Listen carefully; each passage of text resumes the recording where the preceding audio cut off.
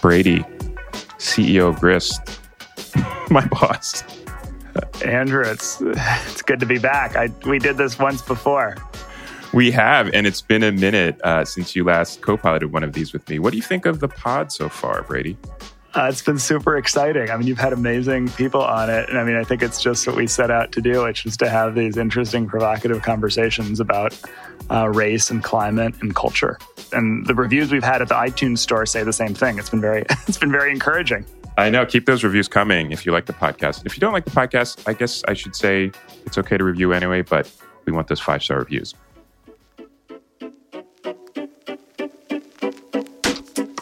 Well, this is Temperature Check, a podcast from Grist. Temperature Check is a weekly show about climate, race, and culture. My name is Andrew Simon, and in just a few minutes, you'll hear my conversation with Faith Briggs about public lands and equal access to the outdoors.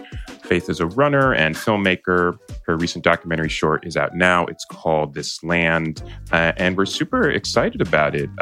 Brady, what are your thoughts on access to the outdoors and getting out and the importance of that? Well, this is a special episode. I mean, it's certainly very timely. We are, I think there's never been a time more when we've thought about this integration of equity and access to public space. We just wrote this article in Grist that I thought was terrific, looking at tree equity. And it was thinking about tree canopies and the importance for access to tree canopies to be, impacting environmental justice issues like urban heat islands, where you're seeing a lot of communities of color, disproportionately Black and Brown communities being really hit hard by extreme weather, and the impacts of our built environment in cities impacting that. And, access to the outdoors. And during COVID, it's been even more poignant. It has really represented itself as, we've needed to get outside. And not all of us have the same kind of access to the outside. Yeah, it's a fantastic conversation with Faith. I really enjoyed all the conversations. I especially am thinking of the conversation with Dr. Chelsea Frazier and how she took us through this long history of Black women as protectors of the environment, as storytellers about protection of the environment. And we were still able to talk about Beyonce and Issa Rae and Megan Thee Stallion because they were all relevant to that theme. I loved the episode you did with Julian Brave Noisecat, who's at Data for Progress. And I thought it was just great how he talked about the complexity of, being a journalist and thinking about activism and his work in pushing for, Green New Deal and big kind of pieces of progressive policy change around climate action. It's also been cool how you've brought in other journalists from different publications around the country who are working and thinking about these same issues. It's been great. I mean, I've loved how you've mixed up the co-hosts too. I'm honestly humbled and honored by all of the guests we've spoken to throughout the season. It's been so just inspiring, frankly. We should just also say that, we're closing in on the end of season 1, and this coincides with a big life change for you, Andrew. And you're going to be away from us for a few months. This is correct. This is part of the reason we're going on a little hiatus. Talked a little bit about this throughout the season, but my wife and I are expecting a baby boy. And by the time this episode publishes, I should be a new father, which is so exciting and terrifying at the same time. And we are going to miss you. But, you will be back to us, and we'll be back on the airwaves with hopefully a second season of Temperature Check. Oh, thank you, Brady. And I will miss this podcast genuinely. As I just said, it's been such a joy. So excited to start the new year with a new baby. And Grist, of course, will be covering all the important stories around climate, race, and culture online at grist.org. And we'll talk about Grist in 2021 after this conversation with Faith. And just reminding you again, you're listening to Temperature Check from Grist. Hi, I'm Mirka, the Social Media Engagement Fellow at grist.org. Temperature Check is a new show about climate, race, and culture produced by Grist and made possible by listeners like you. Founded in 1999, Grist remains committed to changing the national narrative around climate. And as a nonprofit, none of our work is possible without the steady and loyal support from people like you. At a time when our global community demands action to address the climate crisis, our work at Grist has never been more important. Every day we work tirelessly to bring you the climate news that matters most. And for us to engage our audience of millions of people, we need you. So thank you for joining today's episode, and please consider making a donation to Grist today. Donate now, and your gift will be matched dollar for dollar. Thanks for tuning in.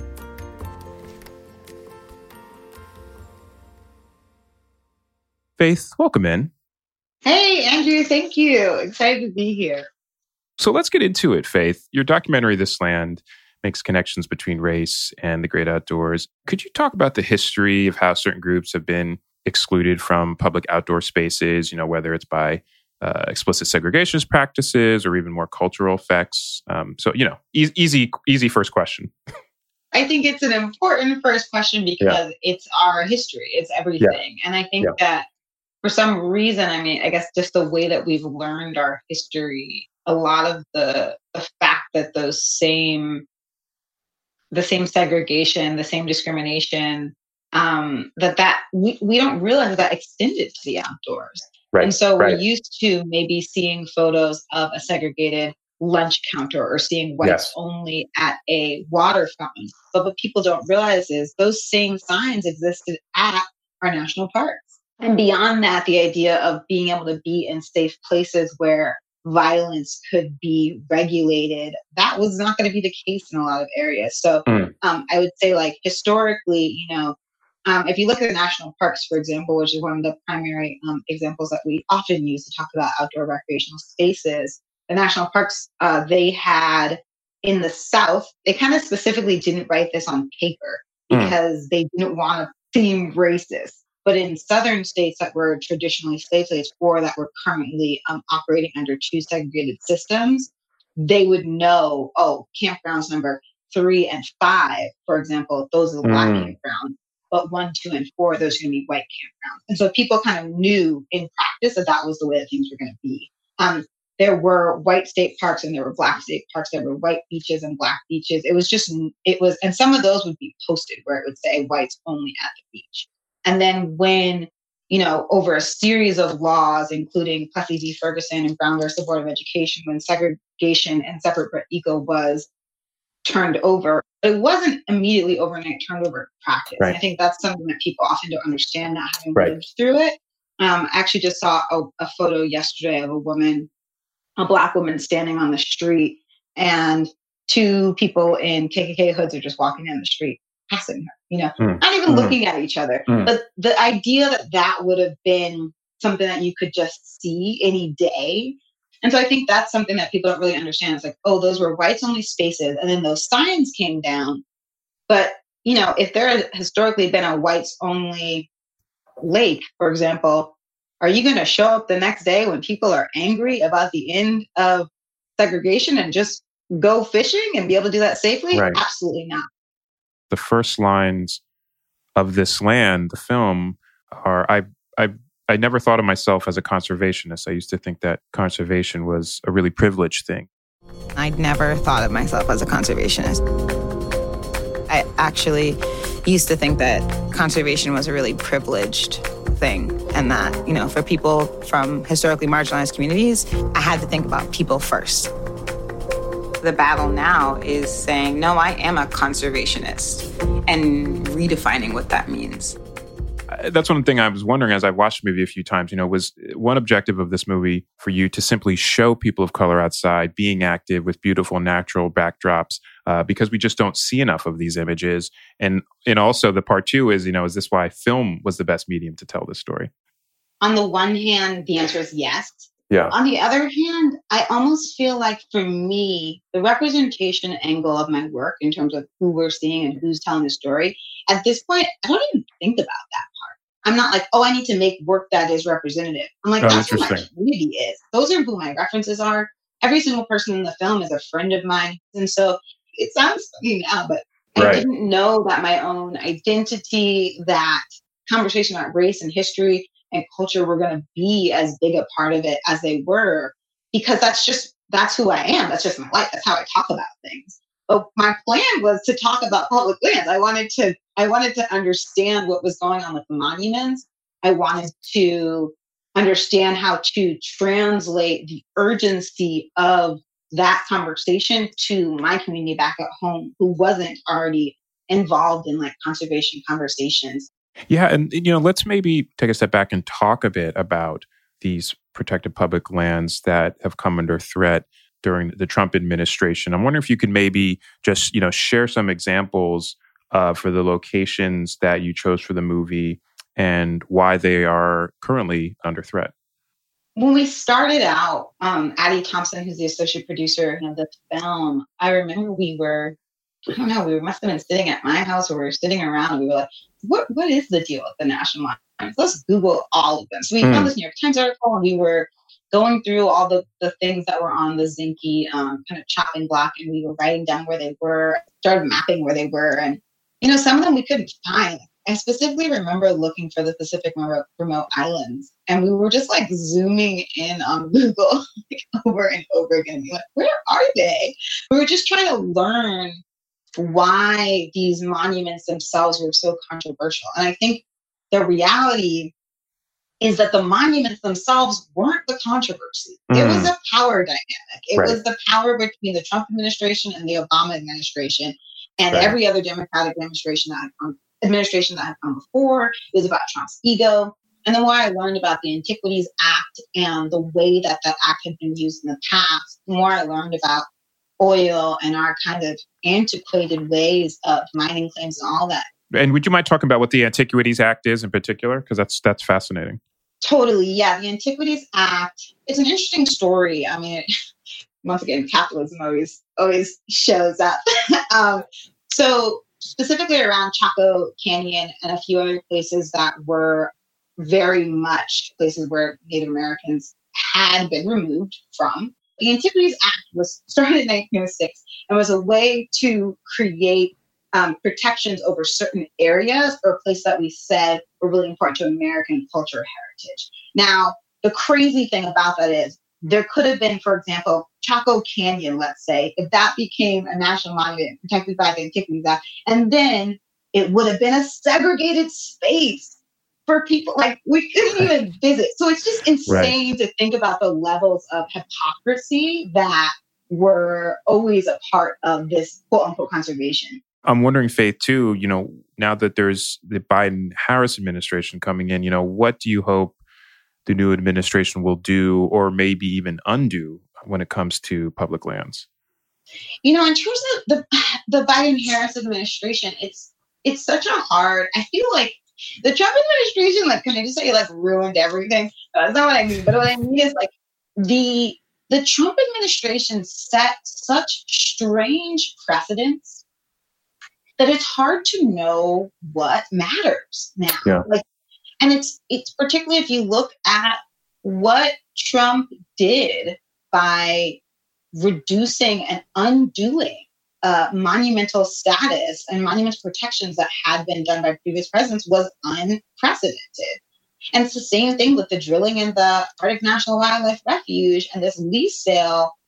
In my mind, it's so scary because if that goes through, I don't know how you protect anything these days. Is anything safe? Is anything permanent? Is there anything that cannot be reversed if someone just wants to, and what can we put in place that actually protects those protections? So I think that's a big question for the Biden-Harris administration. Well, one of the most compelling moments in this land, at least for me, is when you talk about having a white mother and a black father, and that your mother's side of the family disowned her when they got married. And that type of experience comes with pain. I shout out to mixed folks. I came from a similar household, black father, white mother.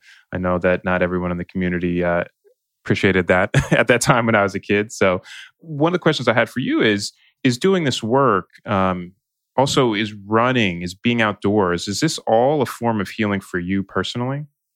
It's interesting because I don't focus on or think about healing or rest as much as I should. And it's something that I'm really, really appreciative of in the public conversations that people have been having about the importance of rest and, pulling out the archives, these quotes from folks like Audre Lorde talking about radical rest and how to protect yourself as an activist and all these things. And it's interesting because it's something that I'm increasingly reminding myself of too, that it's so important. Because of that, I wasn't using terms like healing and I wasn't thinking my work as healing.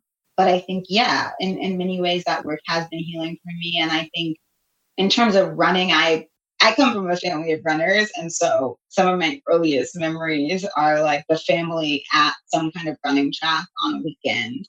And so running has always been a part of my life. I think when I finished running track at the college level, I was thoroughly confused about what to do with my passion for it, because I didn't really know about any other kind of running other than competitive track and field, or I didn't think I was going to be interested in any other kind of running. And when I realized I wasn't continuing on with my own career there, it was like, what do I do? And I didn't actually expect the kind of calm that I've found in distance running to be a part of my life. And then the spiritual connections with the natural world that I get from just being really overwhelmed or awestruck by a beautiful view when I come around some vista or something.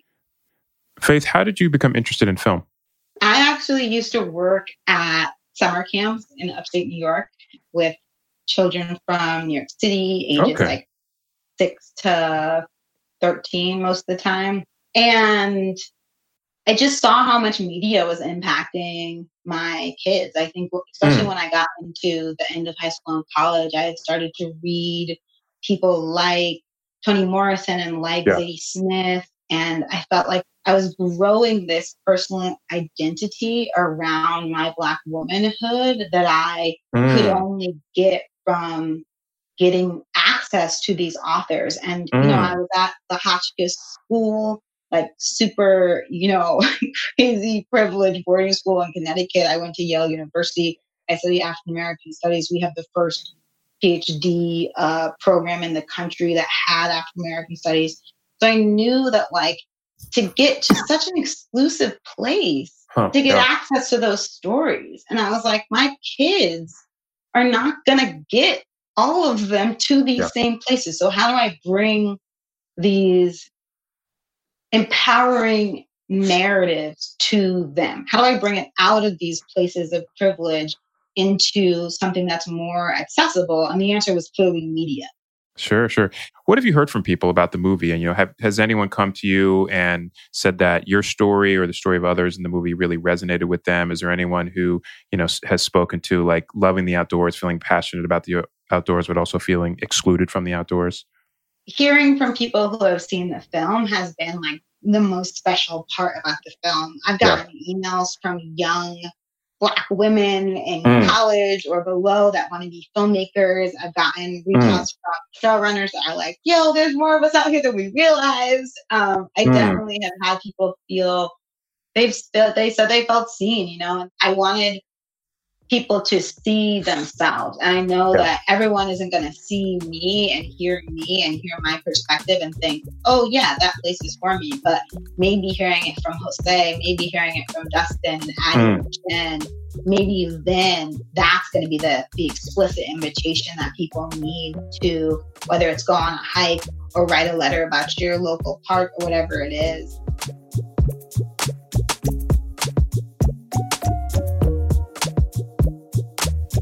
All right.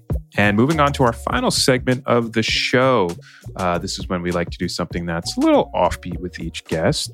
And today, once again, we're speaking with Faith Briggs. She's a documentary filmmaker and a runner.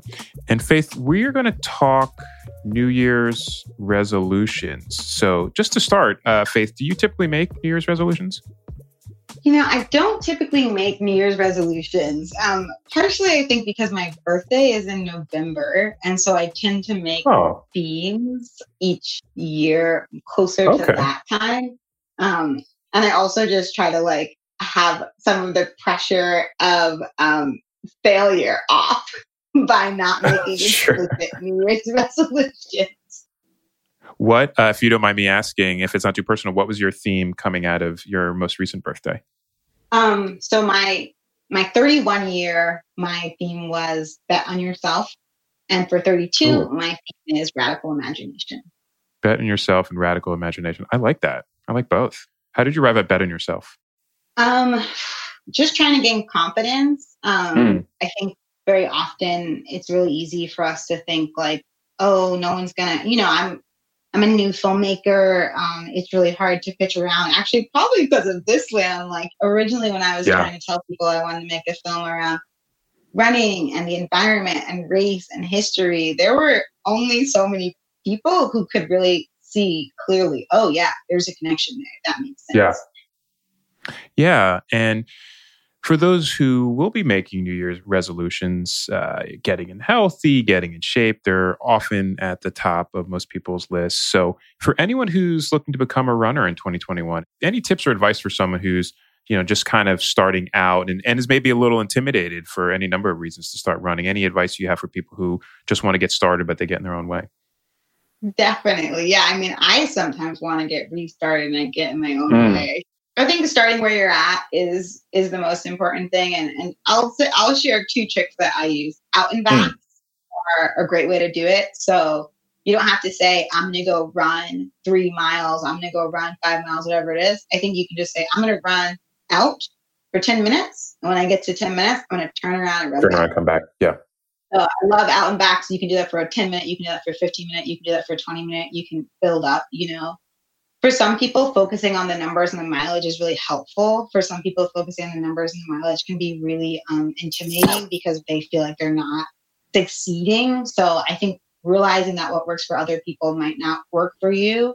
There were times in my life where I run with a watch and I use Strava and I track every mile. And the other thing I would say are food runs. I particularly like donut runs. So I'll map out a couple of places I want to stop, or maybe I take public transportation quite a bit, less so during the pandemic. But one of my favorite ways to run in the past has been to figure out where there's a donut shop that I want to go to. And I'll be like, cool, if I run this way, I'll get 6 miles and then I will have a donut and then I'll hop on the bus with my donut to get back to my house. And that's great. You can meet a friend for a donut run, So we used to we did a taco run here with a group of friends where we ate a taco every mile. And basically everybody wanted to throw up at the end of it. But, I think trying to figure out ways to take the pressure off so it works for you. Sorry, one other thing. If you're a new runner, and you can go into a running shop that will do some kind of pace analysis for you. That can be really great. People don't think they have to learn how to run. We learn how to play baseball. We learn how to play football. But we just go out of the house and run. Not having learned a good technique and form can cause us to injure ourselves and then think, oh, running's not for me. Wonderful. Well, you heard it here. Out and backs, donut runs, check your gait. These are all great starting points for those of us who are 2021 trying to get the running popping. I know a lot of people this year probably got the running started due to COVID, and there's I'm sure an uptick in running happening already. So thank you so much, Faith, for your insights here, and thank you so much for being on Temperature Check today, Faith. This has been a great conversation. Thank you so much for having me. I love podcasts, so I'm excited to be on it. And before you bounce, where can people find your work? You can find me basically on all platforms at Faith Eve B, EVEBEE. The Thisland website is thisland.com. And we're continuing to add some exciting stuff on there. If you go there and sign up for the newsletter, you'll keep hearing more about that project specifically. Fantastic. Well, you heard it here, everyone. Go out and follow Faith on social media. Go out and watch Thisland. It is a short but excellent and powerful movie. And once again, thank you so much, Faith, for being on Temperature Check. Thank you. Thank you.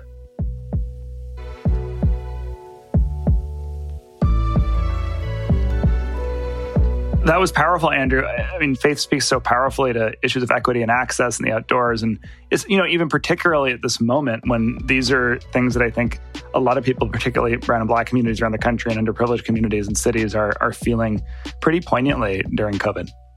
Yes, Faith she's just fantastic, so inspiring, and I love that she used film as a medium to tell this story. So you also go out and watch Thisland if you haven't.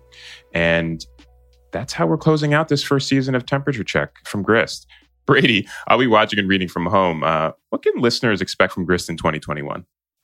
Well, we're going into a really exciting year at Grist. And, if this past year was a year of really figuring it out and making the road by walking and not knowing what was really coming next and going into a year that had so much uncertainty and anxiety and we were wearing it in so many different ways and we were wearing it differently in different people and our country were wearing it differently at different points in the year. But as we look to 2021, my hope is that Grist is really going to be a publication that's telling the story about how we work justly to a better future and really center that story and the solutions. We have a different administration, if you haven't noticed, that seems to be moving into the White House.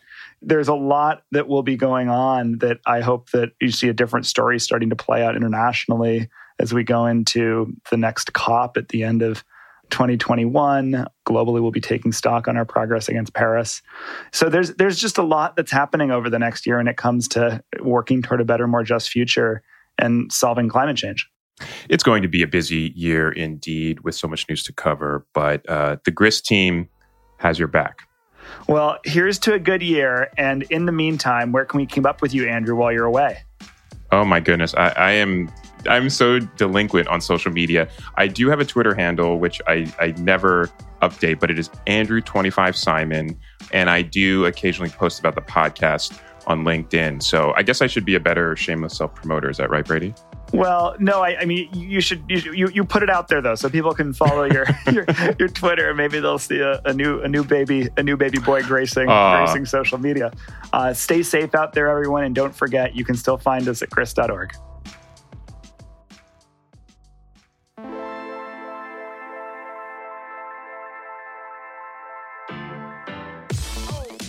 Temperature Check is a podcast from Grist, produced in collaboration with Reasonable Volume. I'm your host, Andrew Simon. It's produced by Brianna Flores with editing by Elise Hugh and Rachel Swaby. Caroline Saunders is Grist's chief of staff and this podcast marketing lead. Sound engineering is by Mark Bush.